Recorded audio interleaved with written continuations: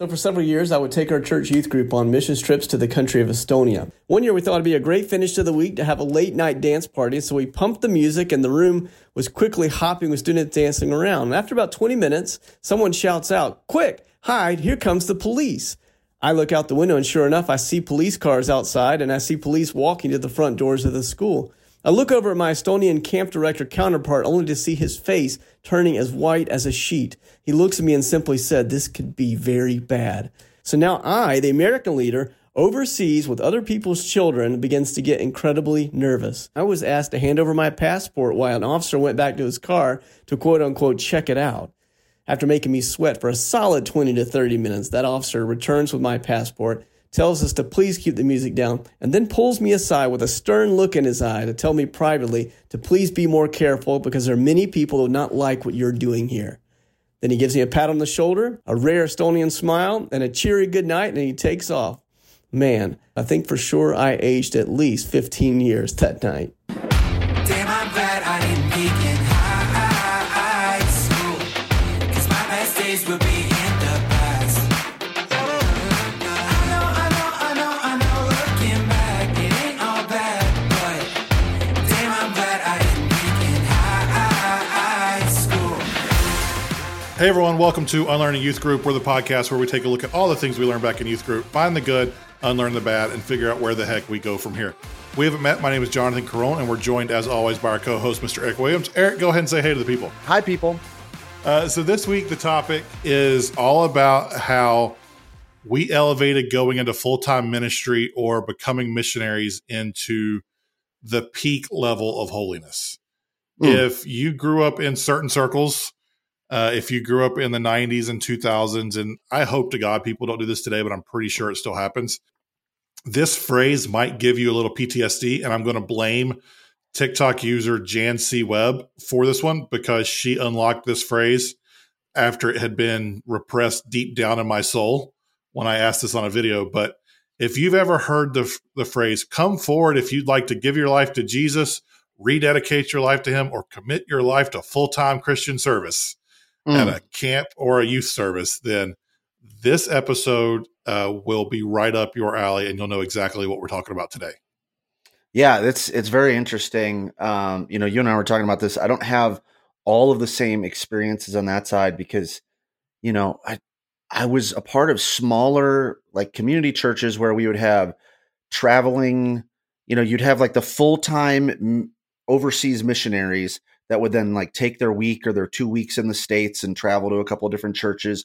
And it would just be like, hey, here's what we did. And here's a recruiting pitch. And it was always such a hard sell.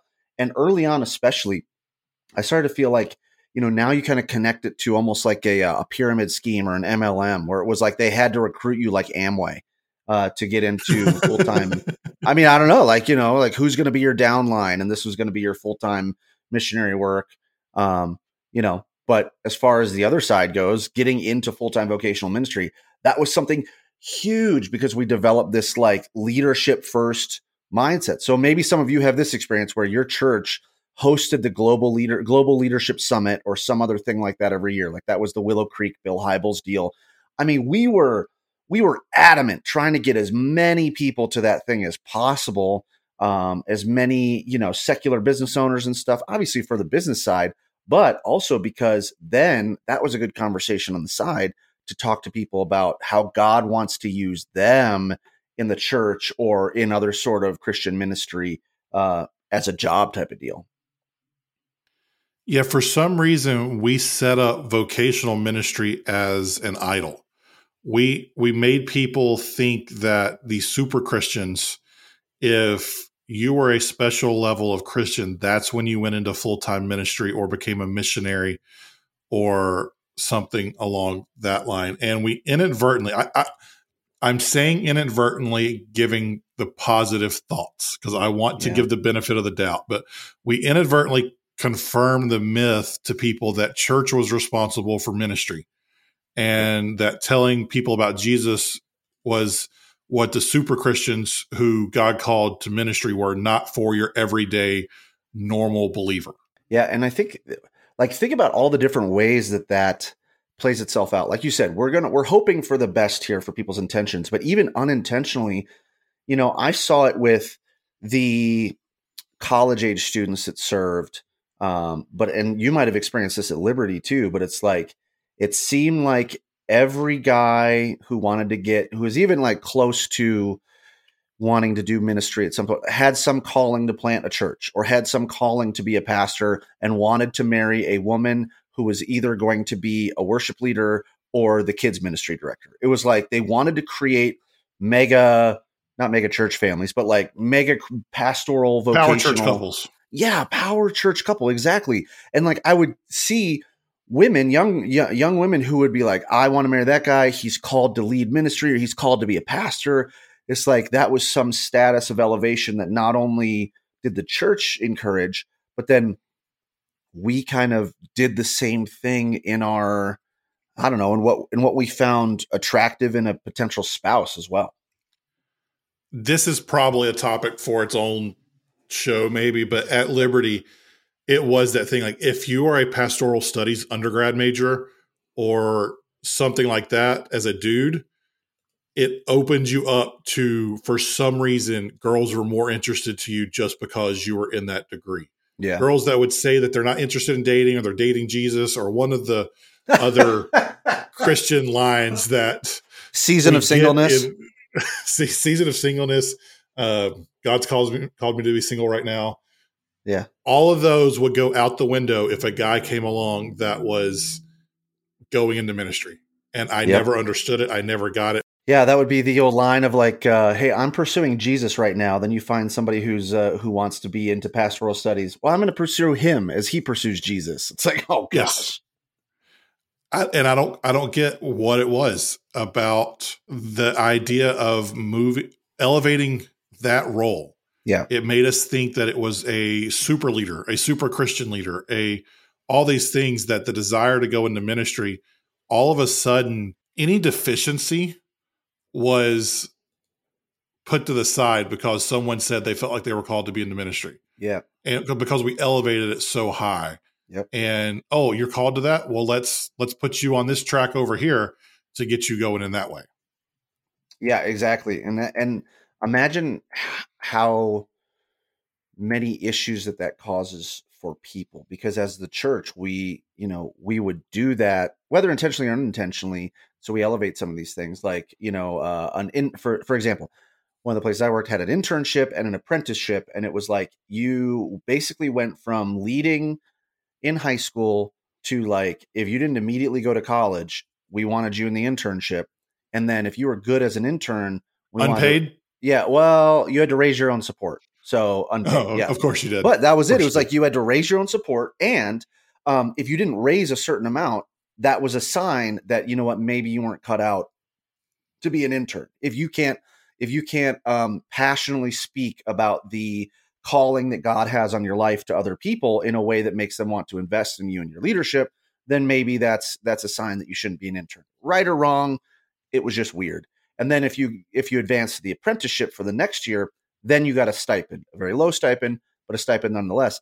But then what happens is, if you were an intern and you didn't make the apprenticeship, or you didn't get hired by the church afterwards, there was something wrong with you. And a lot of times former interns that didn't get hired, they were out of the church. It was like you just didn't have an opportunity for them because there was something wrong. You didn't make the cut. So you're not good enough for the highest, quote unquote, highest level of leadership in our church. Now you're not good enough at all. And you didn't make varsity, so there's no point in playing anymore. Exactly. And I don't know that was said out loud, but that was the experience that led to that kind of cultural feeling and phenomenon. But everybody wanted to be an intern. Everybody went, I'm going to be an intern. Either that or, we've got it in our notes here. It's either I want to be an intern or they go to some place like YWAM or, something else like that. In our notes, I just put YWAM. I didn't put what was good or bad about it. I just put YWAM, because if you know YWAM, you know a story of some kid who raised money to go to YWAM because they thought they were going to be a missionary and change the world. And really, they just spent 9 months traveling on your money. Yeah. And in Hawaii, left the church. In Hawaii, I've had multiple people, like there were people that I led, and one of them probably be listening. I'm sorry, this isn't about you. This is about the other guy who like contacted me. and said, "Hey, I want to talk to you about what God's doing in my life." And, and as soon as we started chatting about it, and it was like, "Yeah, I'm going to spend a couple months in Hawaii learning ministry." And I was like, "Okay, that's why you need to And then I'm raise going so to much travel money." Europe for 6 months, Right? telling Yeah. people about Jesus. Or then I'm going to be in Australia for 6 months, and you're just like, "Oh, okay, all right, great, awesome." Tell me when you can roll a frying pan or rip a phone book in half, and then I'll start giving you sleep. That's what were they? The power team, right? Is that what the thing was? The power team. Oh my goodness, the power team.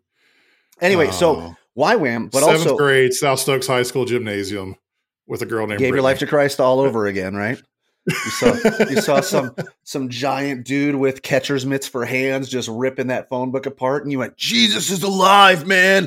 Jesus is alive!" And you just anyway, okay. At the end of that power team message, they said, "Would you like to give your life to Jesus? Would you like to rededicate your life to Him, or would you like to commit your life to full-time service?" Oh, he brings it back. He brings it back. Yeah, that's it. It was probably done at the end of that. All right, so All right, pause for editing bookmark cut point here. But then you also have the issue with things like YWAM, and this brought back to last week's discussion on the issue with Hillsong. Like, they brought up their Hillsong College and the NDAs you had to sign and all that sort of stuff because it was trying to get people fast-tracked into ministry. But because of the already negative light set up, and then you put it into a powder keg of some of the deficiencies we already have with the church, and now you've got these young, vulnerable, college age, just post high school students that think the highest level of leadership or the super Christian, the superhero Christian status is being in full-time vocational ministry. And you set them up in environments where people are predators or preying on them as well. So not only do we create issues by spiritually saying, "Hey, if you're not in full-time ministry, then you're not a good enough Christian," but then also we've put people in a vulnerable spot because you are trusting in this future that you think God has for you, and there are potential abusers that are around to prey on your situation, all because of that power dynamic. well, and on the flip side of that, if you go into think about the 23-year-old kid who's being put into ministry, and I was that kid. I ran for ministry for the longest time. My grandfather was a pastor. I wanted nothing to do with full-time ministry because of what I'd seen there. But full-time ministry was elevated super high in my culture. Then I went to Liberty. I'm running from this idea of going into ministry. I finally accept it, and I go become an intern at a church, which was paid, not much, but it was a paid internship. And so nice. At this point, I'm now 23 with a seminary degree, and I'm ready to climb the ladder. And there was another guy at the church that got there the same day I did, who was the same age as I did. He had some ministry training, but I had a better degree than he did. And so in my mind, I'm going to climb this ladder over here super fast. We weren't competitors, but it was just lined up similar because of the timeline. Yeah. I didn't realize that he was hired to become a pastor, whereas I was hired to be an intern. And so he was fast tracked. Yep. And so in my 23, 24-year-old mind, I'm apparently not doing something right because someone else my age is climbing the ministry ladder faster than I did. Right. So either Jesus doesn't love me as much, or he hasn't equipped me enough, or one of so many different other emotions that I've got there from a personal standpoint, because if ministry is the highest goal and someone's doing it better than I am, then something's wrong with me. Yeah. And that took years and years to unlearn. So there are all sorts of, you've got the leadership perspective of why this was bad. You've got the personal perspective of why this was bad for the people who ended up doing this. We haven't even gotten to the idea that, I had a conversation with a friend of mine who's a pastor last week who said he's actively telling his son not to go into ministry at a church because most churches are terrible to work for. Sure.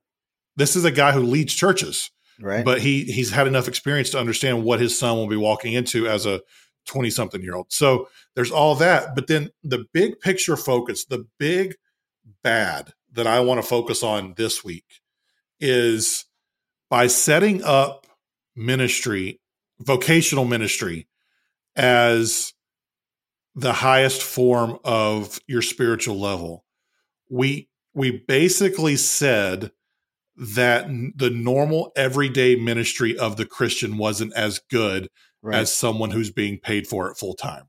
Yep. And I think one of the reasons why we have gotten to a place where we are today in the church and in Christian life is because we abdicated the responsibility of the individual Christian to go and make disciples, and we gave it to the church. Yep. And so we've got years and decades of the church being the authority and being the people who do this. And we don't know how to have conversations with our friends and neighbors and coworkers about Jesus, because if we didn't go into ministry, we weren't taught how to do that.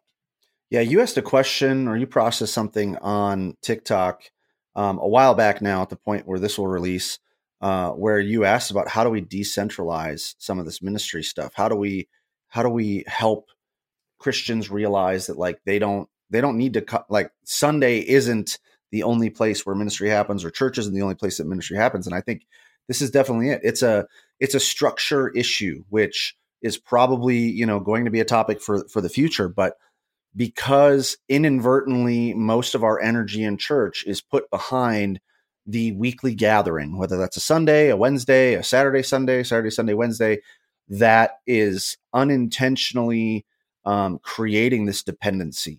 And so now you see, who is it at the biggest thing where everybody's gathering? Who are the people that are making this happen? The people on stage with the little microphones and the skinny jeans, so now not only is the church the source and the place and the one day a week, the gathering place for what is ministry and when God is moving, and like people have to go into this place on Sunday in order for ministry to happen and life change to happen. But then second of all, the people that are facilitating it are the people with the staff lanyards on. They are the people with the microphones. And so you are setting it up systemically, whether you are intentionally doing this or not, to see church as being the source of where ministry happens, and to see the people on staff as the people that are making it happen, even though I don't even remember what the hours are. The other 6 days of the week are way more impactful and have many more opportunities for you to do ministry right in your own workplace, your own community. And I did this. I am guilty of this because I gave, I want to say, 2 different talks in student ministry about how we should invite our friends to Jesus, which is a great biblical point. We need to bring our friends to Jesus. But then I told students the way to do that is by bringing them to church or bringing them to youth group. Yep. And so that's because I was taught ministry is where that happens. Yep. Full-time vocational ministry, or the church is where they're going to learn about Jesus. I wasn't taught. And because it was also easier to tell 16-year-olds to bring their friends to church to meet Jesus instead of teaching them how to tell their friends about Jesus, that's kind of what we did. And so this whole we're off script at this point, just so you guys know. We're kind of like, who cares? This isn't where this isn't where I wanted to go with this episode, but it's where it's going. The fact that, yes, we elevated missionaries and ministers and all that to be the peak of Christianity and the peak of spirituality, but we did it at the detriment of showing believers that we're all called into full-time Christian service. Yeah. And it's not necessarily a job. Right. And I think there are probably listeners right now and that have listened to other episodes, and we don't do this disclaimer enough, but you might be thinking, well, that's not what my church did. And good for you, because your church. Absolutely. Yeah. There are probably churches out there that are great. In fact, I'm working with a church right now that all they do is plant house churches, where all you're doing is you're worshiping as a group at church, and the central group sends out the teaching and everything else like that. But all the money stays in your own house church with your community, and you're serving throughout the week. Like, great. But I think you need to realize that the reason why you see some of these things that need to be unlearned from the Christian perspective, from the Western, basically Americanized Christian perspective, evangelical Christian perspective, is because this is pervasive. And so seeking this out and making sure that it doesn't catch root in your church and in your mentality is important too. I think so many people are walking away from that weekend experience or from the organized corporate church because of yes, many of the bigger, probably more detrimental abuse type of issues, but also for this, because we've set an example for people that what you do during the week doesn't matter as much as what happens on the weekend. Your job, Jonathan, your job as a designer, as a marketing guy, as a web guy, is not as impactful for Jesus as the youth pastor at the local church. And I think not that needs to be a competition at all, but boy, it leads to us either not feeling like we're good enough, or if I show up on Sunday and I check the box, there we go. I've done my work for Christ. And neither of those are healthy long term. I think one of the things that is totally absent in the world of give your life to Christian service is a mountaintop that we should seek to climb is the role of the Christian in regular life, Yep. in the workplace, in the stay-at-home mom, in the teacher, in all of these quote unquote secular jobs. Yep. Like last year, I'm just going to give myself as an example. Me and my wife were able to give away more money than I made in my 2 years as an intern. In 1 year, we gave that much money away because of business than I made in those 2 years as an intern. Yep. I couldn't have done that working full-time in a church. And so I was able to support other things financially. I now have the time. I have built a business to where I have regular time in my schedule to do stuff like this, to where we're reaching people that if you put all the people who listen to this podcast into a church, that'd be a good sized church. And we get to speak to those people about this type of stuff on a regular basis. I was able to give services away to churches because of the business. I was able to help churches and ministries because that's what I do in my business. And so, yes, I am not in full-time vocational ministry now at 35, but I feel like I'm having an even bigger impact for Jesus given what I'm able to do through the workplace than I would have had I stayed full-time on staff at a church. Yeah, and I think there are plenty of churches, maybe I shouldn't say plenty, but I have seen places where this is done right and acknowledged. And like I said, that Global Leadership Summit type of mentality, yes, there were plenty of times where like the intent behind that, I know there's a lot of my friends and former colleagues who are probably up in arms that I even mentioned it. Like the intent behind that is to help people lead better in their secular day-to-day jobs and lead better for Jesus in that way. Because if you become a better manager and a servant leader, if you are treating your employees the way Jesus treated people, yes, your job is going to get better and their lives are going to get better. 100%. The other model that I've seen from Church of the Highlands is they have these different groups, but one of the groups is and I forget what the group is called, but it's basically a group of people that all have generosity as a high level on their spiritual gifts. And they either make a lot of money or able to give a lot of money away. And they gather together and they go, hey, what is God leading us to fund in our church and in our community? And it's a way to go like, no, please, keep your 6-7 figure income job. We don't want you to come work for the church. We want you to be the best corporate executive you can be. And then guess what? We're going to use your talents. We're going to use your insight. We're going to use your perspective, and we're going to gather together with others that have your same mindset. And we're going to leverage that for the gospel and say, okay, what is it?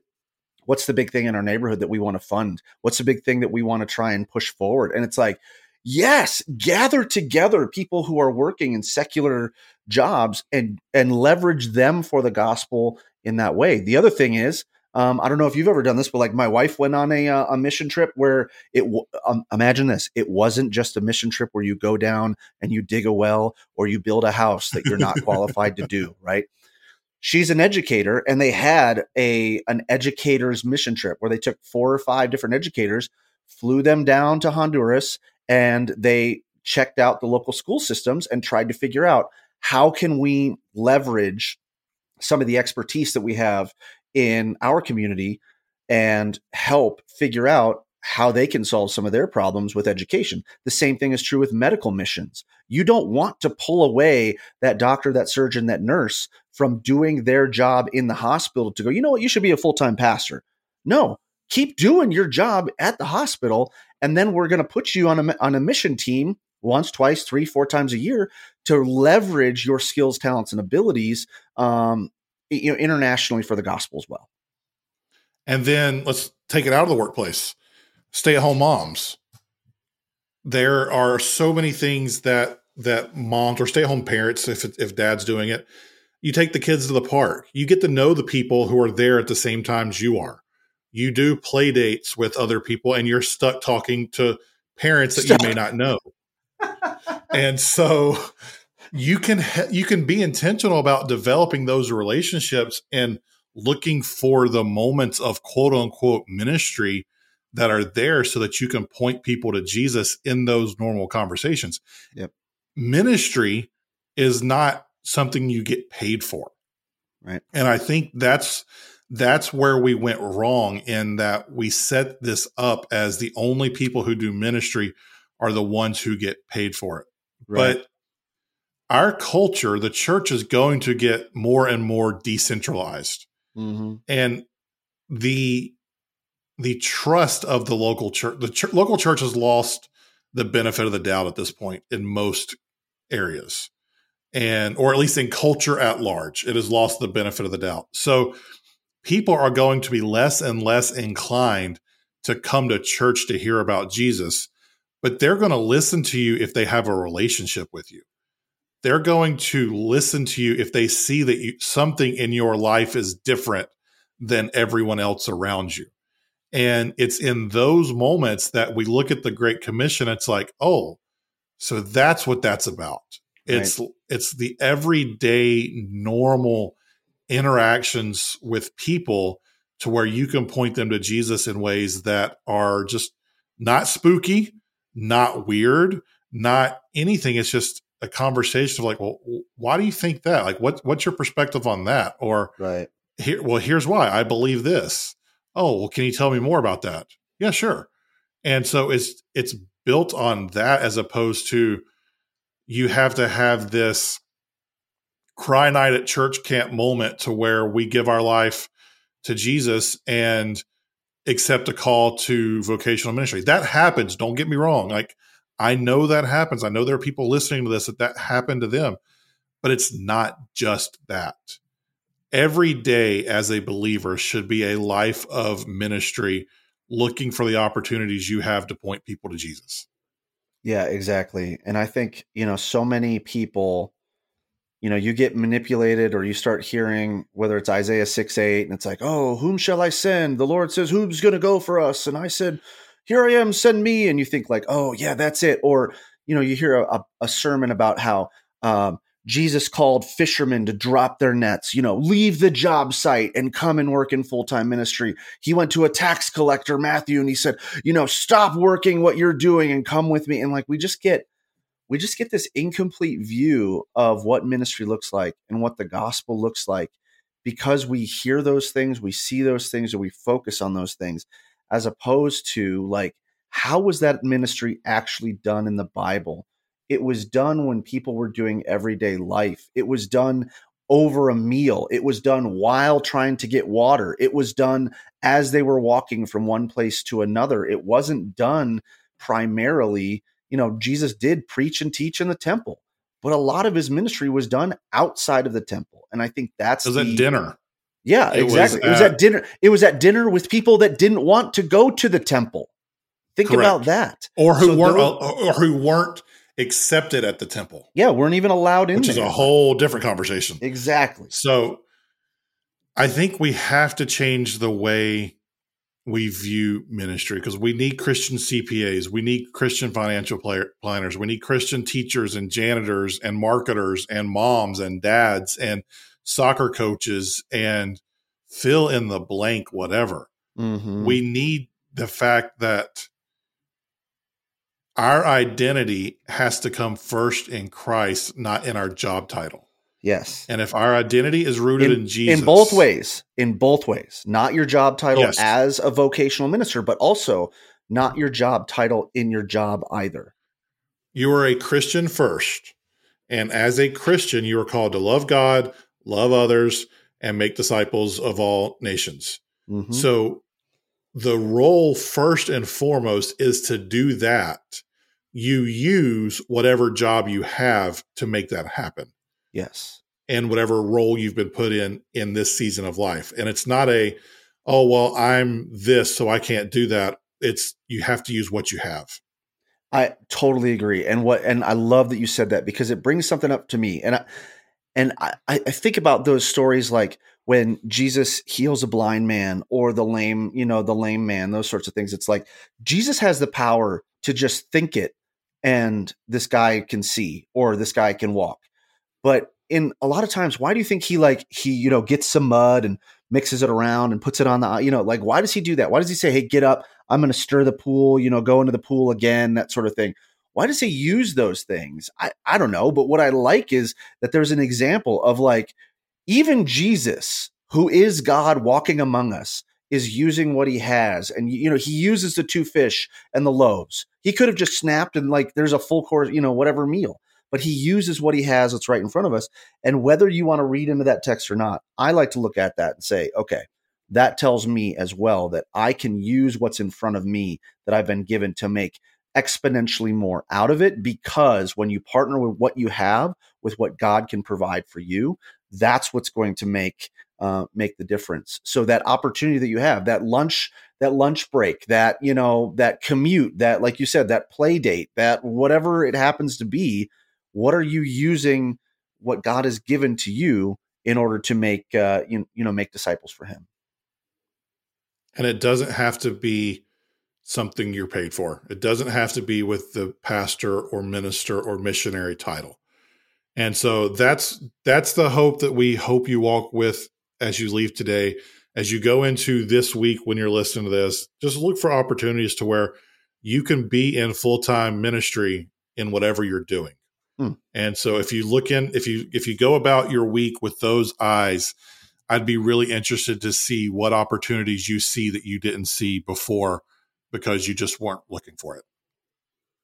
Well, that's it for this week. Eric, do you know what we're talking about next week? Do you remember? I have no idea. Next week, the working title is Stop Talking About Your Smoking Hot Wife. Oh, thank you. And thankful. Oh my gosh. I can't wait for that one. Smoking hot with 2 T's. Stop it. Just stop it. Thankfully, I don't think that's a huge part of our culture anymore, but we are going to look into how, like, some of the good, bad, and ugly with that, how that projected some things onto guys and girls growing up, and how we should actually communicate some of those things moving forward. If you haven't already, go ahead and subscribe to the show, rate us, review us, share it with a friend if it's helped you out. If you want to continue the conversation, you can do that on social media. I am at Jonathan_Carone on TikTok, Instagram, and Twitter. Eric is at EricW712 on those platforms as well. If you want to get in touch with us or send a story for the front of the show, you can do that at hello@unlearningyouthgroup.com. That's it for this week. We hope you have a great week.